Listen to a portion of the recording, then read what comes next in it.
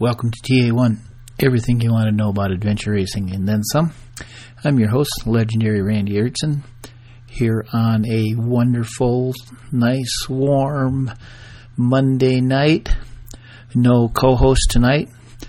They are all outside in their cages on the porch, screaming at anybody that would happen to be unlucky enough to ride by on the trail tonight. So it's kind of interesting because Jimmy can really scream, as some of you have heard here before. So imagine what it's like somebody riding their mountain bike, just a nice little ride on a trail, and all of a sudden Godzilla.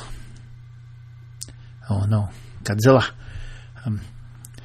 That's a joke for any Bob and Tom fans. I'm not going to go into it. Anyway, so that's where we're doing. It's like 2 weeks, just under 2 weeks. Paulette will be home, and no more single parenting for me, even though I think she might go again. But we are surviving. So this week's episode with Simon Donato, I suspect, will be huge with the Canadian listeners. I think the rest of the world may not know Simon as well as they do, but you will after this. It was fun talking with him. When you get to the show notes, I'm just going to put Simon's website on there, and you can find everything else from there, because I'd run out of bandwidth if I had to put all his links on there. So I'm just going to do it the lazy way. But it was a fun chat. The only other business this week is I'm going to reach out for a friend who is looking for a team for Cowboy Tough World Championships. So if you are looking for somebody who will not let you down, keep you laughing, and probably will buy you a cheeseburger or two someplace on the course. Probably a team that's looking to full course, finish, have a good time. Just get in touch with me and I will hook you up. So, it's one of those things. He's just tapping, so he needs a team. That's probably enough, right? So let's hear what Simon has to say. So go fast, take chances, don't litter. Simon. Hi. How's it going, Randy? Good. How are you? Doing well, man. So you must be a podcaster because you're exactly on time. No, well, I have started an adventure science podcast. It's been in the works for a while, and adventure science is what we organize, where we interview scientists, adventure athletes, and explorers on it. Yeah, so, yeah. I listened to the first episode. Oh, cool. I liked it. Thank you. So yeah. Yeah. Well, I mean, you guide me, but thanks for reaching out. Sure. So I'm guessing the Canadian listeners know who you are, but I don't know about the rest of the world. So let's start with, who are you? Who is Simon Donato? That's the big question, right? Well, it is. I mean, I guess I like to think of myself as an entrepreneur, an adventurer, and a motivator or an enabler. Formerly, I spent a lot of years in school studying different realms of science and anthropology. Came out with a PhD in sedimentary geology with expertise in paleontology, tsunami research as well. And at the same time I was in school, I really got into adventure racing. And that just made me thrilled to get outside and exercise. I mean, I couldn't wait for my next race because it was really a chance to explore and spread my wings in a way that I had never done to date. So I guess I'm a guy who's got two loves, and that's the love of adventure and exploration, and then the love of exploration for scientific purposes. So That sums me up pretty well. And then just my entrepreneurial spirit has led to a few different endeavors, like Stoked Oats, my oatmeal company. I created Adventure Science in 2008, which is an organization where I pair adventurers with researchers to undertake scientific and humanitarian projects. And I suppose most would know me, if they do, for Boundless, a television show I created in 2012 with my friends Josh and Jordan Eady. And that came out of an adventure science ultra running project and documentary that we had completed a year before called Go Death Racer. So that is kind of who I am and what I do now. Yeah, so when are you going to get on with your life and do something? Oh, one of these days, I suppose. There's no rush.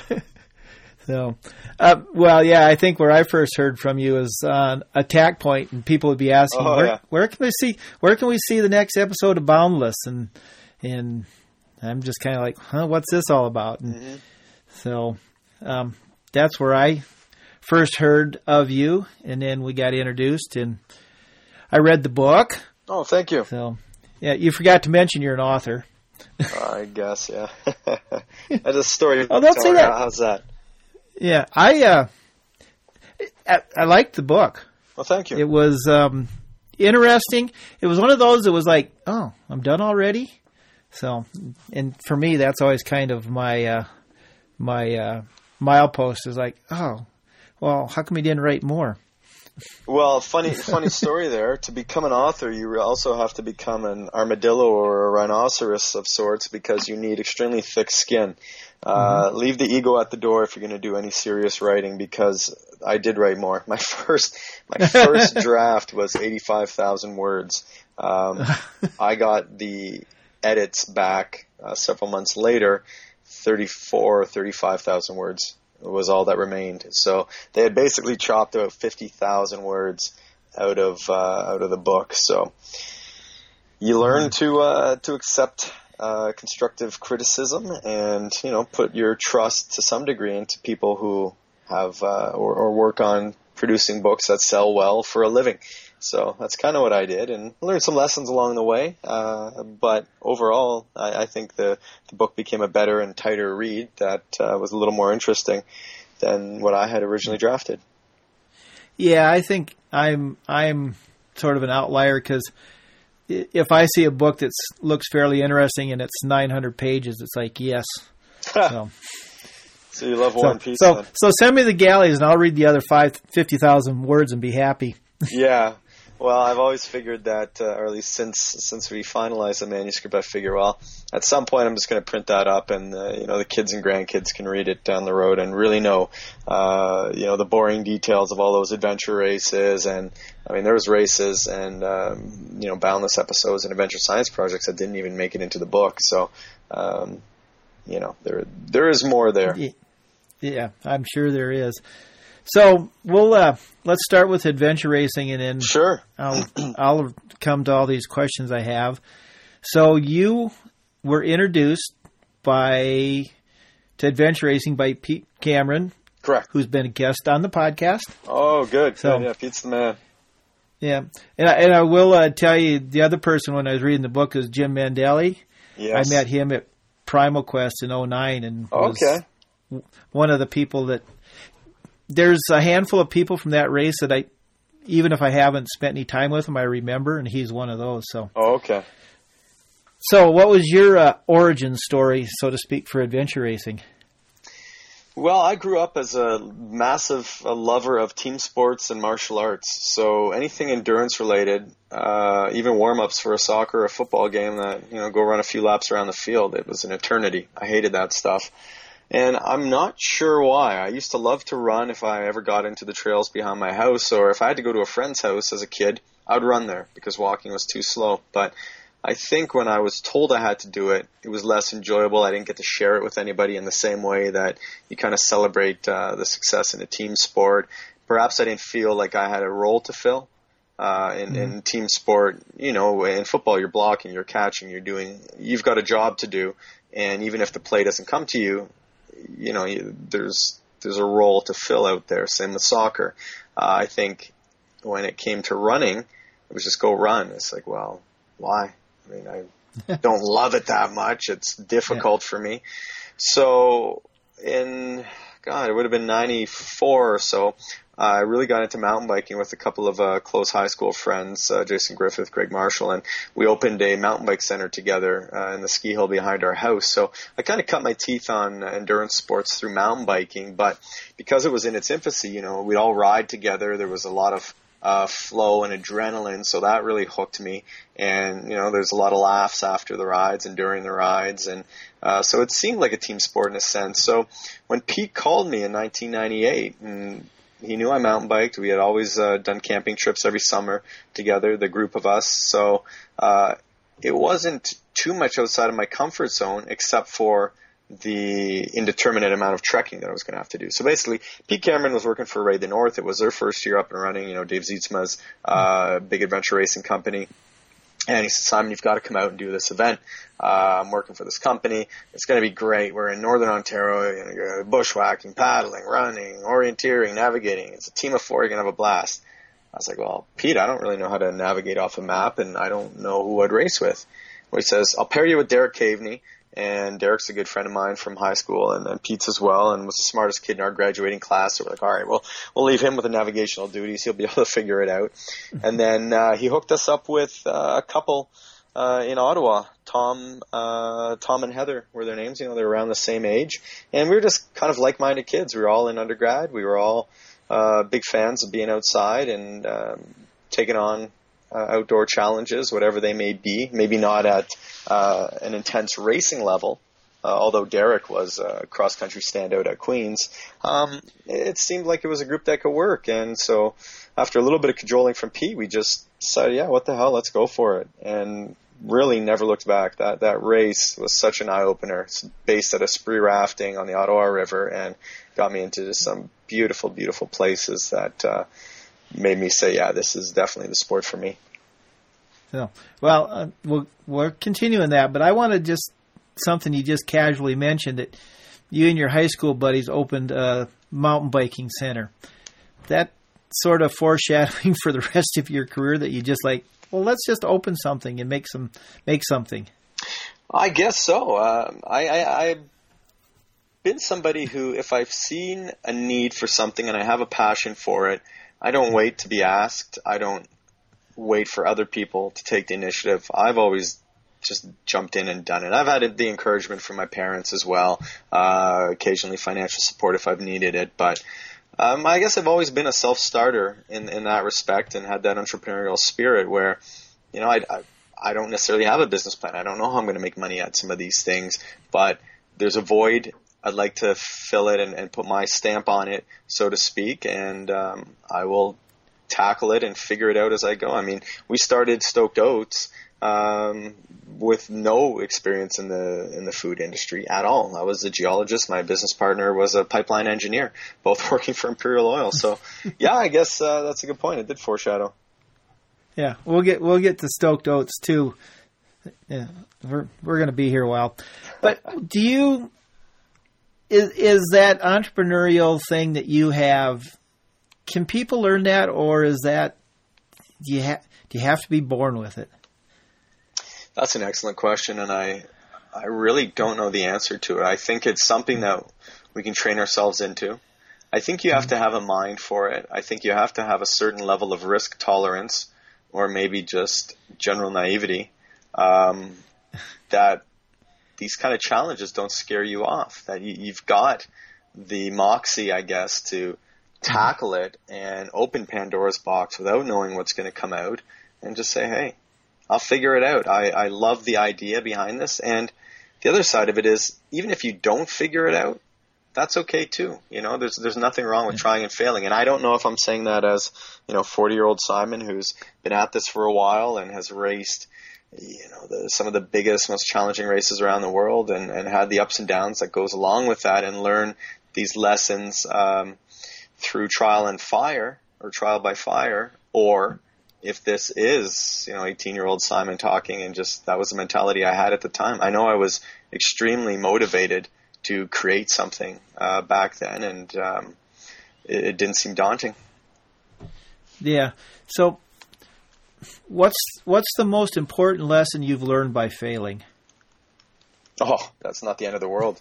That failing it's a great teacher, and that failing is one perspective on a situation where the outcome may not be what the anticipated or desired goal was. So sure, we'll call that a fail, but I think there's many other ways to interpret that, and I certainly don't think of myself as a failure, but by classical definition, I have had races that didn't go well, that I dropped out of. I've done things with my business that we've had to course correct and basically forget about. So from the outside looking in, you could say those were failures. From the inside looking out, I would say, we tried and it didn't go the way we had wanted it to, and there's things to be learned, and we'll apply those next time so that our goals are met and we're more successful than ever. Yeah, those are important lessons to learn. Here's a bad question. Would you consider it a failure if you were sitting in some office somewhere working on geology, and that's all you were doing? Oh, not at all. Nope. I enjoyed my time as a geologist. It wasn't for me. I wasn't the best geologist for that company. I realized that fairly early on. I had a lot of other dreams that I wanted to pursue, and that took my mind away from the interesting work that I was being paid to do. So no, it's certainly not a failure. And in fact, I guess what really drives me in life now is being able to give back to the world in some way, shape, or form, and not doing things for purely selfish reasons, which I think a lot of us maybe wrestle with on a day-to-day. So let me give you an example of what I mean. When I was really racing hard in the adventure racing world in the early days before I started Boundless and ultra running, I'd fallen in love with both sports. I just wanted to commit myself to them and be the best I could be. If I had a good ultra run and I won a race or podiumed or whatever, had a PB, my family didn't benefit. My wife at the time didn't benefit. I felt good for a fleeting moment, but there was no lasting impact. Racing like that is a selfish pursuit. And, I think a lot of us as masters athletes, we fall into it because we're running from something, we're hiding from something. And, I'm not calling people out right now. This is just my own pure experience, but, I've observed enough. I've looked at my life enough that it seems to ring true for more than just me. So what I really fell in love with after I kind of realized this and had a few crash and burns, when I realized I was neglecting important people and things in my life, was that I needed to do more and I needed to give back in a way that didn't make me feel so selfish. So in 2008, I created Adventure Science, which was that interplay between research and adventure. And, we go out and undertake these projects that wouldn't otherwise happen, create reports. We help people without charging them for the service necessarily.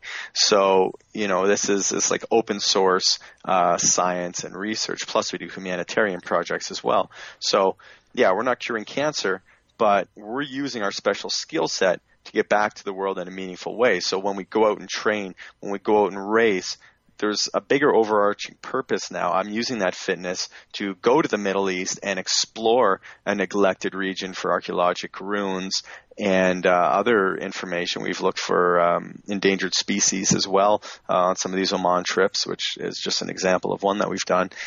And then we share the information with the world to inspire them, educate them, and hopefully enact some further action in the region. So, that's what we do, and it feels really good to be using our fitness, so doing it in a healthy, clean, low-impact way to get back to the world. And I don't know, that's where I've come from. So that's a long-winded answer to your original question, which was, is it a failure if you're sitting in the office as a geologist? No, because you're providing energy to people. So we can debate the issues around climate change, et cetera, and cleaner ways to generate energy. I mean, my wife works for a green energy company, And, that leaves her feeling really empowered and good about herself at the end of the day.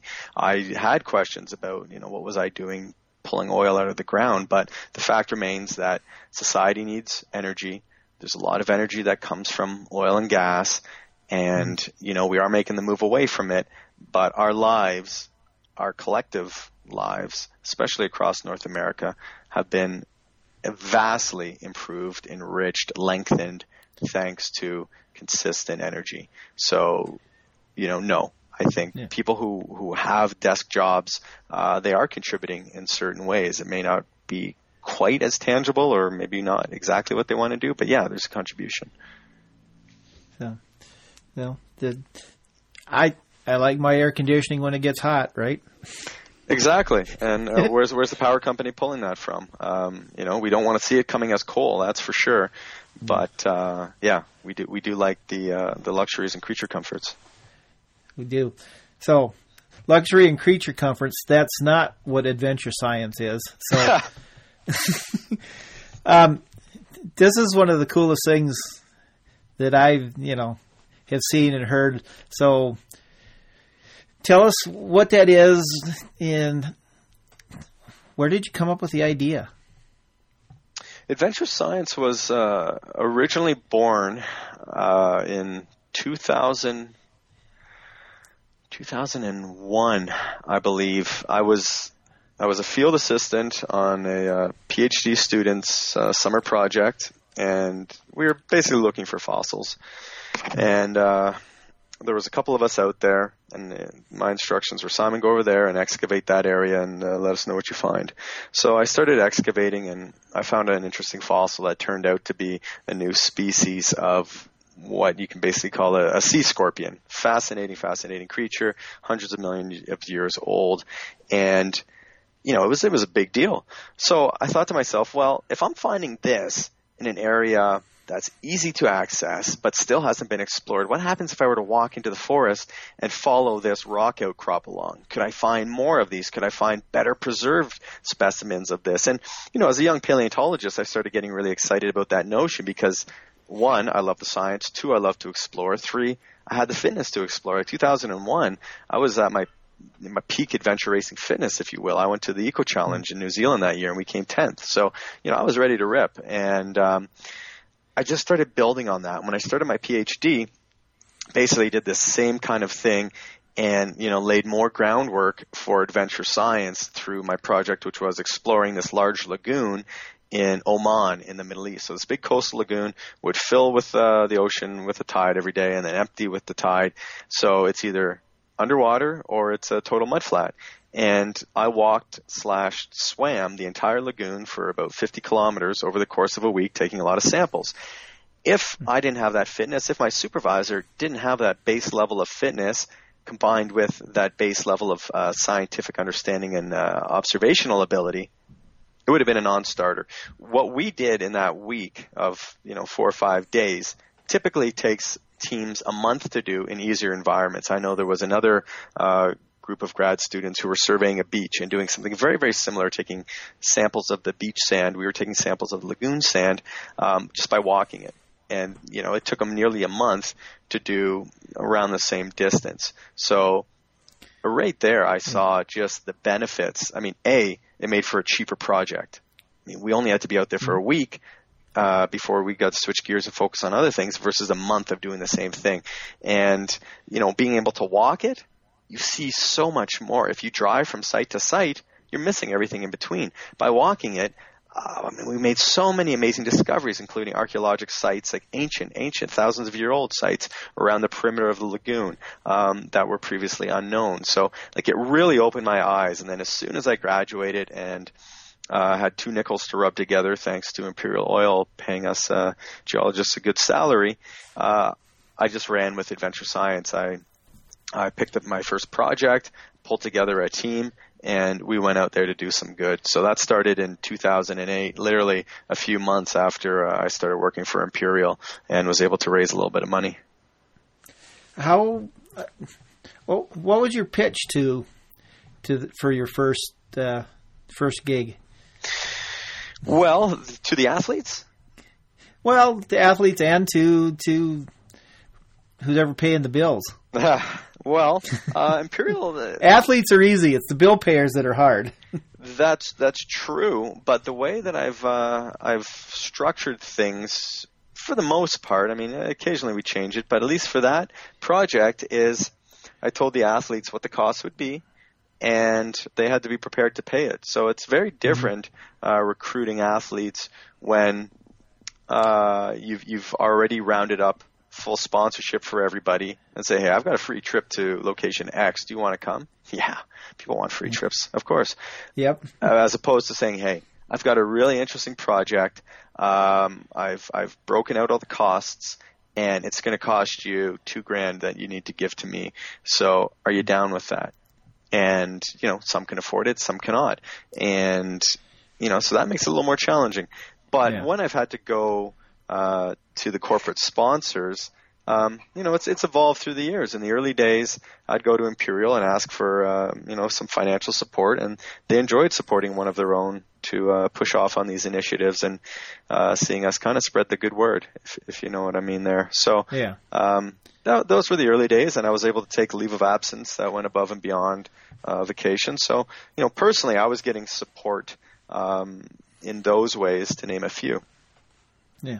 I want to jump back a little bit, which everybody that listens to this knows that's how I am. When you were in the Gulf in Oman and looking for stuff, how do you recognize a new archaeological site?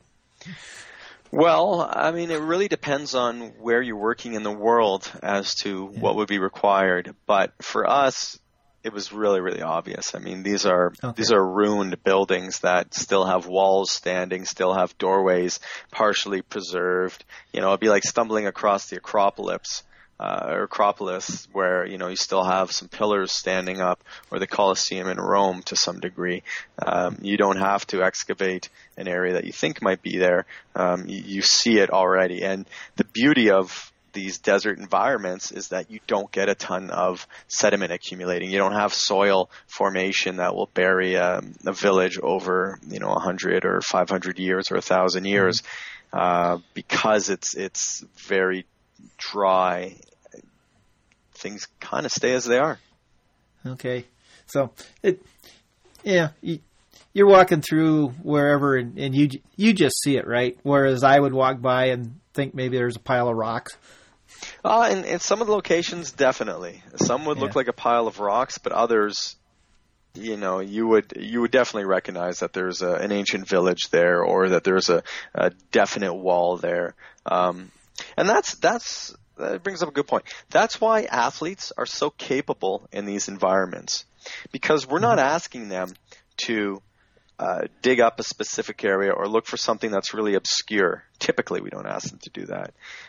What we ask is, guys, here's what the landscape looks like normally. We want you guys to observe for things that are different. You don't even need to know what they are, but if they're different, take a photo, mark it on your GPS, write it in your logbook, which we give to them, and then bring that back to the research expert, because the researcher is going to be telling you yes or no. So for that, they don't have to interpret it. Let me give you an example of how well this has worked for us in the past. So in 2014, I led a massive expedition to Madagascar. And, I mean, we had a team of over 20 people between the Malagasies and the Western athletes that flew over for it. And it was a very big production. It was expensive, lots of sponsors involved. And, the stakes were very high. We had to produce. I certainly felt we had to produce. And we were working with the Malagasy government. So we had hit a number of the aims. We had found a massive cave, which ultimately turned out to be the third largest in the Tsingy de Marahara National Park. Huge find. We found an archaeologic site, which was in the order of 400 to 500 years old. Huge find. Tons of lemur surveys. Really big ad for our primatologists there. But the one thing that we were really in search of still and hadn't found yet were dinosaur tracks, which we knew existed further south. But if we were to find tracks, they would be the furthest known tracks, northerly known tracks in Madagascar. So I had a little bit of pressure on. So picture this. We're walking along this dry riverbed. There's this ancient hiking trail that villagers used to take from one village to the next, still take. It's on the order of about 20 kilometers. And I'm following my geologic map. Now, this area is generally unstudied, so my geologic map is a crude one at best, but I'm following it. And we're getting into the zone where I feel if we're going to find these tracks, we should start seeing them soon.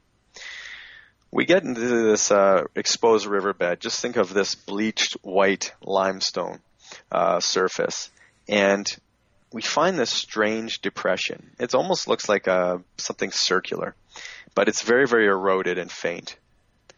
I don't say anything. I look at it, kind of analyze it in my head, and dismiss it because I know what the ones in the south look like. They look like a three-toed bird print almost, think of like a chicken scratch in the mud. That's what these dinosaur tracks look like. They were from velociraptors, so they were, big enough. But Jim Mandelli, whom you already mentioned, was walking behind me. He says, "Simon, why don't we have a look at this?" And I turn around to humor him. Because, it's great that there's more eyes. That's what the athletes had. And I say, all right, Jim, well, I took a look at it. I don't really know, but what the heck? Let me get the ruler out, and I'll measure the dimensions of it. And there's another one over there, and, we'll see if these somehow fit together. And wouldn't you know it, that was a trackway. So here I am, the expert. I walked over it, saw it, dismissed it. Jim, he's not a paleontologist. He's never really looked for fossils before. He sees something that's different. And that's the most important thing to being a good observer. You have to be able to identify what's different, and then you follow the proper steps to critically analyze it. So for us, it was, okay, if this is an animal walking across the surface, the stride length should be approximately the same between each step. The step itself, the footprint should be approximately the same. And, I got the ruler out and measured the distance between the steps, measured the dimensions of the steps, and when you know it, we end up finding that trackway. And then as we scoured the area, we found a few more. So, it was Jim, not me, who found the most northerly trackway in Madagascar known to date on this big adventure science expedition. So that was probably one of my proudest moments, actually, as an adventure scientist. The pupil beats the master, right? Exactly. And, that's always the goal, because it gives you that trust and faith that say, hey, if I'm not standing there with these guys, they're still going to be able to make these observations, and, we can still win. Yeah. What's it like when you are somebody that's discovered something that nobody else has ever seen before? Well, there's a strong sense of accomplishment. There's pride that goes along with it. And there's typically a really massive desire to share it with the larger community, unless it's a sensitive thing. So, for example, in Oman, in Madagascar, with some of these archaeologic sites that we found, there's been beautifully preserved and intact pottery vessels. So just think of, clay bowls. Yeah. We don't typically share, we don't ever share the location of, some of these rare and much more sensitive artifacts. We leave them in place. We take photos. We take GPS coordinates. We take measurements of them. But, for the archaeological ones, less is more. We'll share the photos, but we're not going to share the locations. So, yeah, because unfortunately we all know what happens, right? They disappear. Yeah, exactly. And I would love, so here's one of the ways that adventure science endeavors to give back. It's that, with Oman, there is an incredible tourist opportunity in the Musson Dam. Well, they keep it on the water because that's what they know. They're a community of fisher people. Well, fishermen, you can say it over there, because women just don't get on the water. So they don't fish, right? They don't fish, no. So it's a community of fishermen. They don't go up in the highlands. So they know that their ancestors used to live up there and that there's a bunch of ruins up there, but nobody has seen this in years. We were the first guys to go through it and explore. And it's really special, and it wouldn't take too much work by the Omani government to develop that area and turn it into a world-class, tourism destination with some incredible archaeology, beautiful, beautiful scenery, everything from easy walking to, some fairly technical scrambling in some of these areas, that will take you to, the Machu Picchus of Oman, which are just, isolated on tops of small mountains and hills, tucked away behind, a small rock rise, and you walk around the corner and boom, there's a cluster of 20 homes and some fields, but you can never see it from the water, and it's just blow you away. Huh. So is it that the government doesn't want anybody there, or they're not quite sure how to do it? A little bit of both. They're not quite sure how to do it. They're not quite sure how to manage it.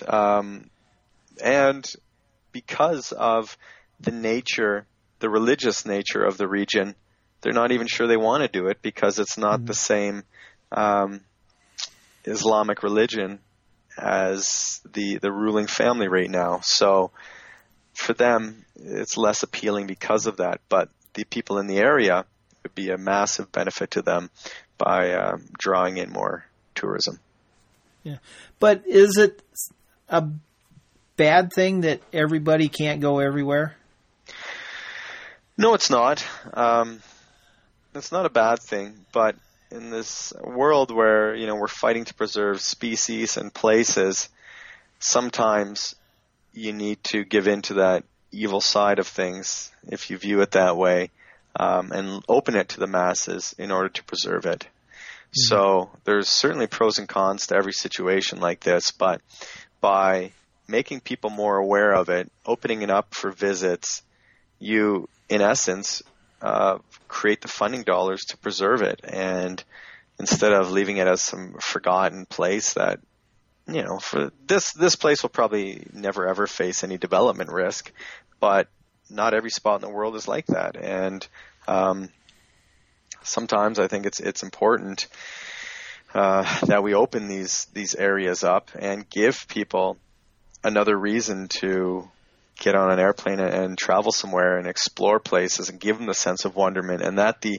entire planet hasn't been explored and there's still new things to find and places to see, and that it is an age of rediscovery to some degree. So it probably depends on the day. I could argue against what I just said too, but I certainly love being the first or one of very few into an area and exploring it in a unique way, but I love sharing it with people too, and energizing their imaginations the same way that mine does when I find an obscure reference in an ancient journal or something.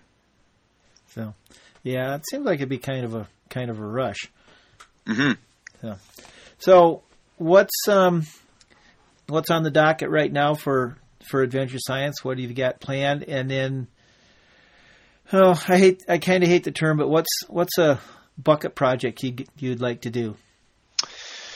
Well, right now we're working on putting together a number of projects for the next year and a half, and that includes a trekking project in the Canadian Arctic. It includes a paleontologic survey in Southeast Asia. We're looking at doing a conservation project with a few other organizations in Kenya, including a wonderful nonprofit called Think Like a Mountain, and an incredible charity based in Kenya called Flying Kites. So, there's some really good ones coming down the pipe in the next 12 to 14 months. We've got a climate change project where we've been working with some of the top climatologists in the world and trying to set a date for that in 2018. So a lot of big, ambitious goals, and we've been working towards those. In terms of races, last year I basically sat on the sidelines for most of the year, kind of licked my wounds and recovered from 3 hard years of racing Boundless, and let a few injuries heal. But this year I'll be back in the game. I raced this past weekend, just jumped into a fun short race, and that didn't feel too bad. So I've got some bigger races, a Tough Mudder and a big hill climb in June in Canada near Vancouver and Whistler, and then World's Toughest Mudder in November, and I'm sure I'll pepper a few others in there. I've also got my own swim run race that I'm organizing on September 9th back home in Sheenborough. So that's the Amphibious Challenge, and the night before we're going to have a 10-miler, and the day after we're going to have a 25 and a 50K on the trails in and around my farm. So yeah, I mean, it just branching out on the adventure front, and really, this is not filming Boundless has been a great chance to hit the gas with Stoked Oats, and it's going really well, and it's very exciting. So yeah, that's what's keeping me busy these days. Yeah, well, sleep's overrated. One more adventure science, and then I want to move on to Boundless. But Sure. How do you pick a project? Yeah, that's a nice, simple question, right? Yeah, exactly. Well, let me just put it this way. There was a long list of areas around the world that I find interesting. A couple things go into picking projects. One, remoteness of the area. I don't want to go somewhere where there's already been a lot of work done, because I want to add something to global knowledge. And if we can't do that, I don't really feel that there's a need to do a project there. So, I'll do a lot of research and just read journals and, websites and blogs and, occasionally go through some historical documents to see what's out there. Typically that's going to be tied to areas that I'm intrigued with geographically. So, I spent a lot of time looking at Google Earth and Google Maps and looking for, the big dark zones on the planet. So if you've ever seen the maps that show the Earth at night, yeah, what you're going to see is that North America, Europe, and a few other spots around the planet are, lit up like a Christmas tree. There are a lot of extremely dark places on the Earth at night. So that's typically where I start to focus in on. And okay, what are the interesting stories for the area?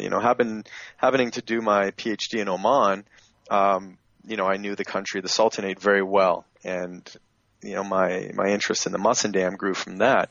But there's still a lot of stuff in the Amazon that is ripe for exploration. There's lots of projects still to be had in Africa. So, it's still a big planet from that perspective. And that's typically how I go about doing it. And then that's the ideation part of it. I come up with the idea and kind of flesh it out a little bit. And then I try and find partners, usually government partners, and start working with them to develop projects, bring in the proper expertise, permits. And so because of that, I'll typically have a few projects going at the same time, and with the knowledge that they're all going to pay out at different times. So yeah, is it? I lied, but I have another question. Is it getting easier now that you sort of have a track record?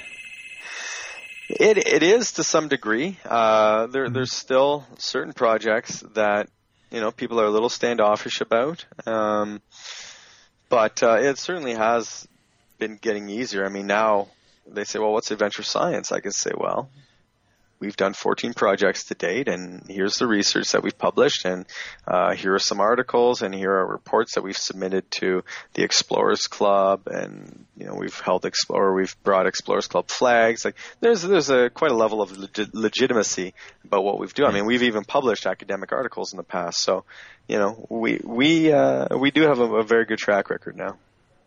So, well, they're pretty. I've looked at a few of them, and it's pretty cool. So, well, thanks. I think right. so. Here, I'm going to use my skill as a podcaster and say, Boundless, talk about it. How did it get started? Even though you sort of mentioned it before, but sure. How did it get started, and what was it, and well, Boundless. What kind of hell was it? Oh, different kind than I was used to. Boundless started because of a project that I initiated in 2010 called Go Death Racer. Go Death Racer was a core strength training study on ultra runners. It was kind of the resurgence of ultra running. There wasn't a lot known about what happens to the body when we go out there and go for a long run. So I wanted to use the research, the academic resources I had available to me and dig into this a little bit. At the same time, I didn't really know much about ultra running, so I thought, well, this would be something cool to film, and we'll make a little documentary. Mm-hmm. And Boundless came out of that documentary, which was also called Go Death Racer. So literally, Josh and I put our heads together for a weekend. He cut the sizzle. I wrote it up, and it was sold a week or two later to the Travel and Escape channel via our production company, HLP. So they're a Toronto-based company. So that's really how Boundless got started, and that happened in about May of 2012, and by late July we were filming. So it was pretty simple way to get into it, but it also involved knowing the right people. Yeah. Well, let's face it, that's 99% of it anymore is knowing the right people. Oh, yeah. Yeah. You got to talk to the right people. Yeah. Filming and making films is easy. It's getting anybody to see them that's hard, right? Yeah, that is true. Yeah. I mean, thank God for YouTube, though. It's allowed a lot more people to express their creativity. But yeah, to sell something that's got a little bit of weight behind it, it's very challenging. Yeah. So, what kind of things were you racing at doing for Boundless? Well, I mean, Boundless was a show that focused on ultra endurance sport, so we didn't stick to one type of sport in particular. Although Turbo and I, we were the hosts for the first two seasons. In season three, we brought in Rory and Hunter. We were runners first and everything else second, but because of adventure racing and mountain biking, you know, I had a lot of experience on the bike. Actually, so did Turbo. I had paddled for many years through adventure racing and everything else. Cross-country skiing was a sport that, you know, I'd been practicing for a few years living in Canmore. And, you know, we had a few different types of sports in our quiver, but it was a show where we traveled around the world taking on the toughest endurance races we could find. And we shot it under a production schedule, not an athlete's schedule. So, for example, the first race we ever did was the Molokai to Oahu stand-up paddleboard race. Mm-hmm. We got shelled in it. Neither Turbo or I knew really how to paddleboard. I mean, we were so far over our heads, it was embarrassing. But, you know, just through some grit and determination, we got through it. Mind you, disqualified, but still, you know, we made the majority of the crossing, mostly on our knees. From there, we jumped into an ultra running race 3 weeks later. 3 weeks after that, or 4 weeks after that, I was in Kenya for a 75K. The week later, 2-day kayak race in South Africa. A week later, you know, we're in Utah, and obviously between that, you've got to travel large distances. So you're dealing with jet lag, you're dealing with gear and all sorts of craziness surrounding that, trying to recover from injuries, trying to train. Maybe it's technical, maybe it's something a little more specific. So, you know, it's just a situation where you just keep getting hammered by these races with less than a month to recover between them, and oftentimes, you know, less than a week. I remember coming back from South Africa, we landed in Toronto, and we were on the ground for less than 24 hours. Turbo and I got to the airport, you know, 6, 7 a.m. the next day, missed our flight. It was, you know, just craziness, but that was Boundless. And in hindsight, it also made it great and thrilling and exciting, but it was very chaotic. So, nothing you're ready to live again for a while? I am happy to take a little break from Boundless, yeah. Okay. Body's feeling good, and I've got some other interesting projects, and I'm so passionate about the stuff that I'm creating now with Chanel, my wife, and Adventure Science, and a number of other organizations and projects. You know, least of all Stoked Oats. I mean, we're Brad, Sean, and I are doing some great things there, and it's really enjoyable now. So, yeah, it's nice to have some time back to work on things that I've neglected and have wanted to spend more time on, like Adventure Science, you know. So yeah. It's a great time to be doing this for me. It is. So I'm not going to ask you what the best time or worst time you had on Boundless, but here's what I want to know. Was there any time in any of your races when you guys just looked at each other and just like, what are we doing, and just like lost it, you know, in a good way, like in a good way? Yeah, like how ridiculous is this, and just, you know, couldn't contain yourself anymore.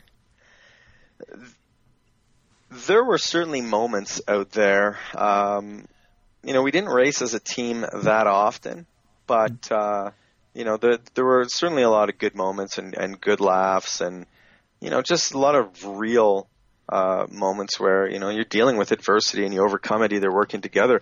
I guess one of those moments for me would have been in Mongolia when I had to drop out after the marathon distance. It was a 100K race, and I bailed at, you know, 43, 44K. I'd gone through the marathon and tried to keep going, but it didn't work. So I ended up hopping in a vehicle and chewing Turbo on. And, you know, that was huge, because it felt like getting him to the finish line was my new mission, and that when he made it, it felt like I made it.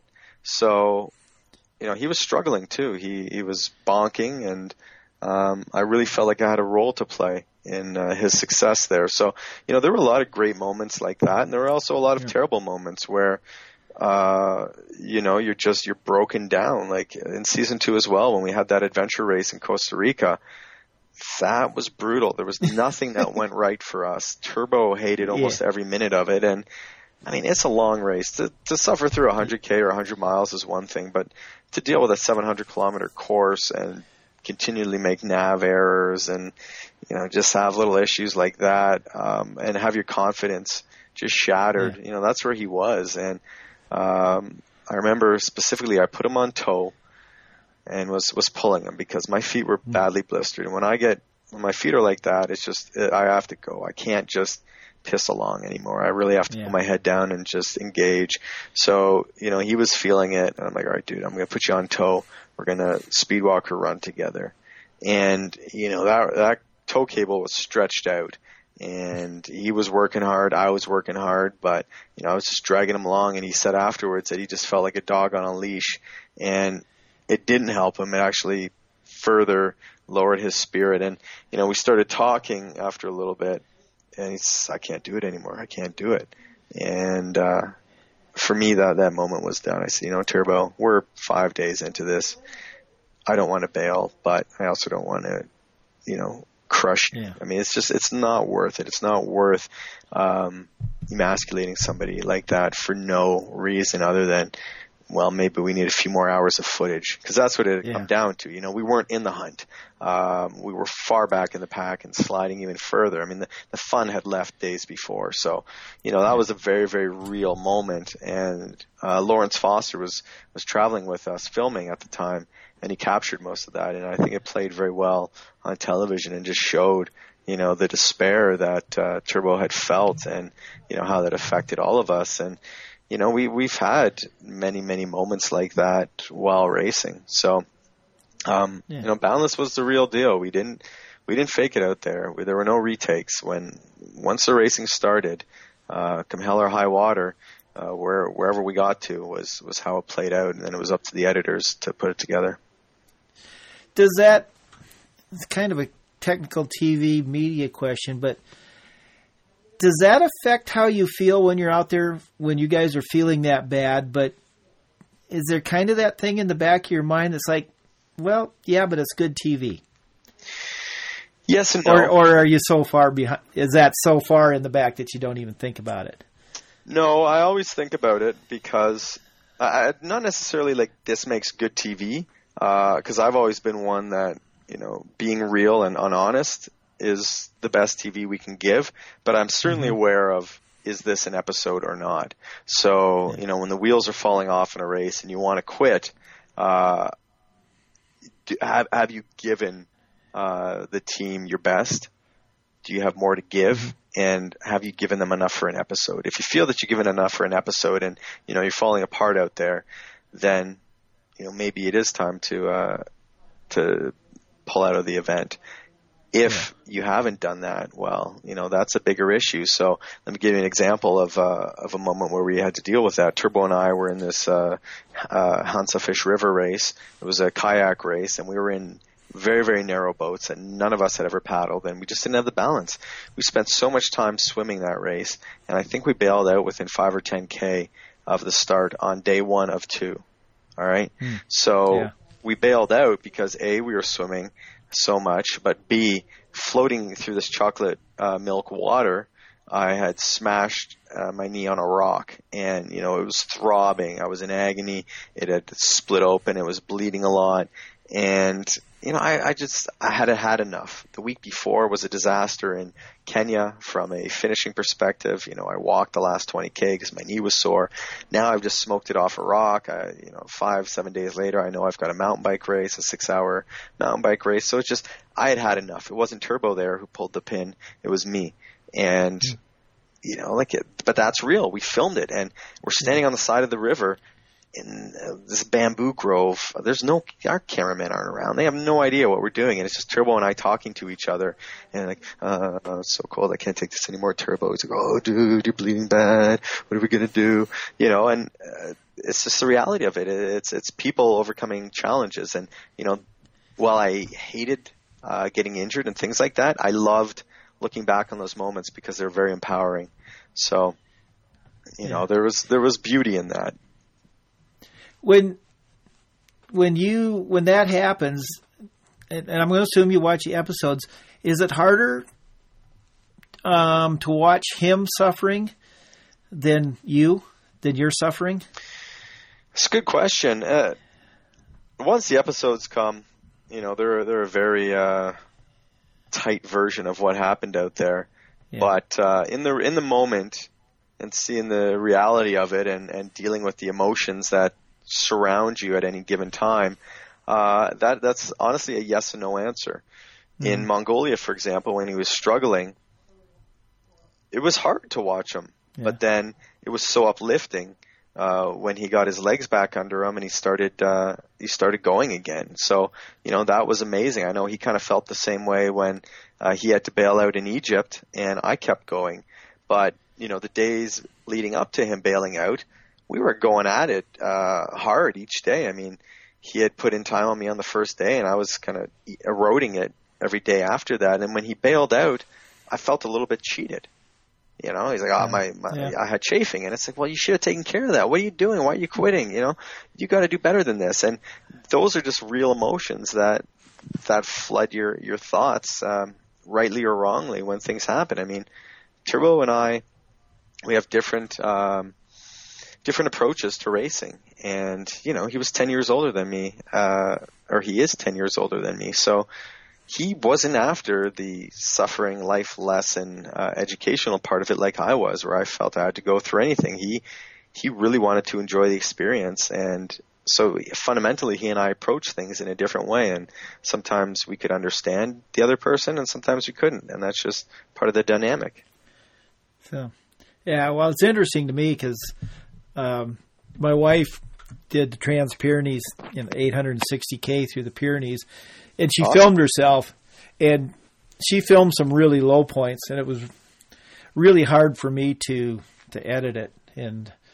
But fortunately, we had a happy ending. So yeah. But yeah, I mean, it to me, it's like, I would much rather be suffering myself than watching her. So right.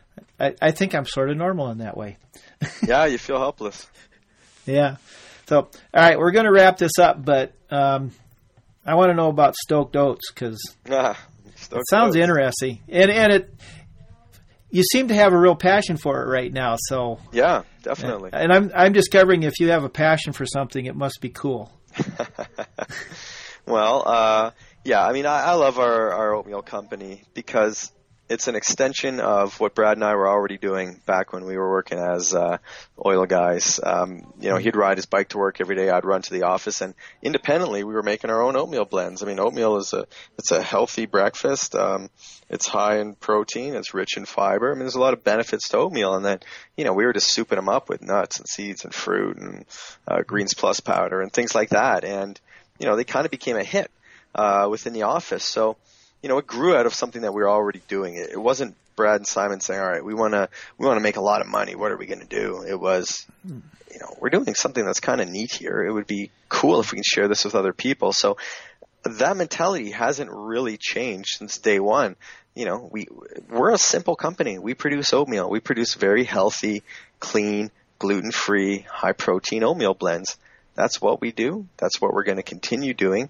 And I eat this stuff every day. So I don't like putting junk in my body, and I don't want to be putting junk in anybody else's bodies. There's enough major companies out there who seem to have no qualms with putting crap and poisons in people's body. And, sorry for calling these companies out. I'm not going to do it by name, but it's not right. So, yeah. Being an ethical and moral person, at least I try to be, I want to do what's right, and Stoked Oats is a way for me to help on the nutrition front, which, it's a battle for a lot of people. So, well, you have a passion. That's the important thing. Yes. So, all right. So I've taken enough of your time. I think you will find after you have a bunch of episodes, you'll know when they were good ones, because this was a good one. Oh, thank you. And I know people like it because they didn't have to listen to me talk very much. So. Well, thanks so much, Randy. It was a lot of fun. Yeah.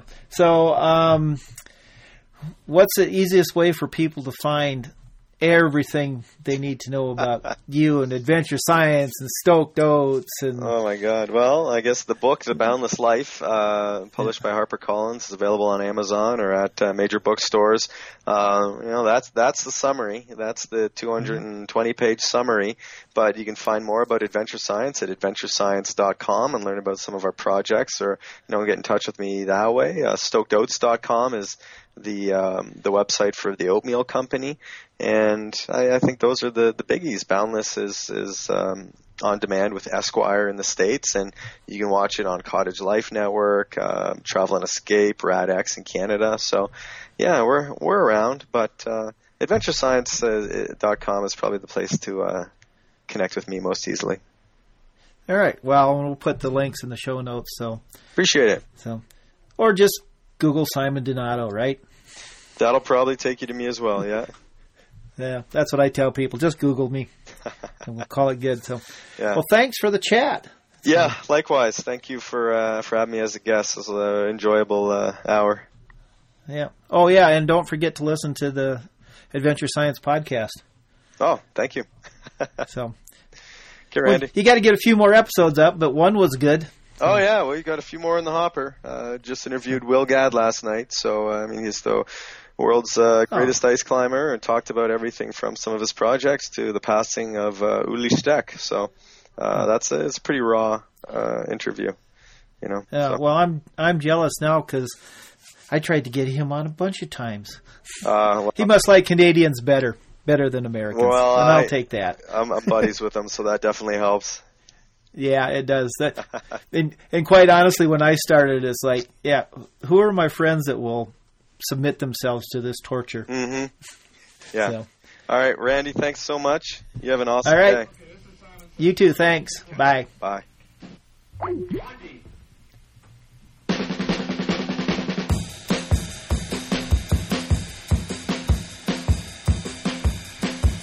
Now everybody gather around, because we're going to play a game called Simon Says. Now if Simon says you do it, and you stay in the game. If he don't say do it, and you do it, well, you're out, and you're to blame. Now come on everybody, let's try. It's for the young and old. Now this game is sweeping the world, so don't get left out in the cold. Come on, come on. Simon says sit down, stand up. You're out. Simon didn't say stand up. Okay, let's try it again. Come on, come on. Simon says hello, hello. Simon says goodbye, goodbye. All right, come on now, everybody dance. Simon says everybody dance. Simon says do the jerk. Yeah. Simon says jerk. Now let me see you work. Simon says, can you do the Bo Diddley? Simon says, let me see you do the Bo Diddley. Come on now, everybody. You're looking good. Yeah. Simon says, can you do the mashed potato? Simon says, let me see you do the mashed potato. Come on now. Come on. You're looking good. Yeah. All right. Simon says, can you do the muck? Yeah. You're looking good. Come on now. Now listen, I just want to tell everybody, this is a game. You can play it any way you want to play it. If you're lazy, you know how you get sometimes when you're a little bit tired. All you got to do is sit down at the table with a couple of your friends, and you can play it any way you want to play it. Now you can do it. You can play the chair game.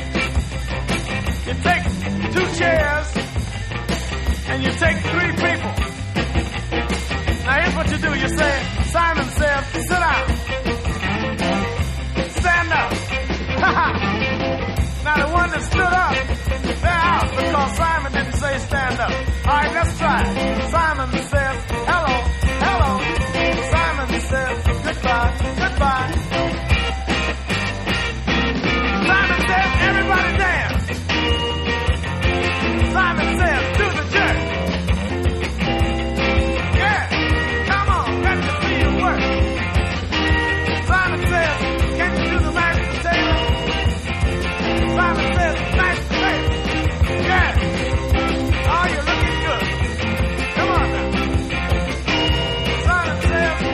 Everybody, money.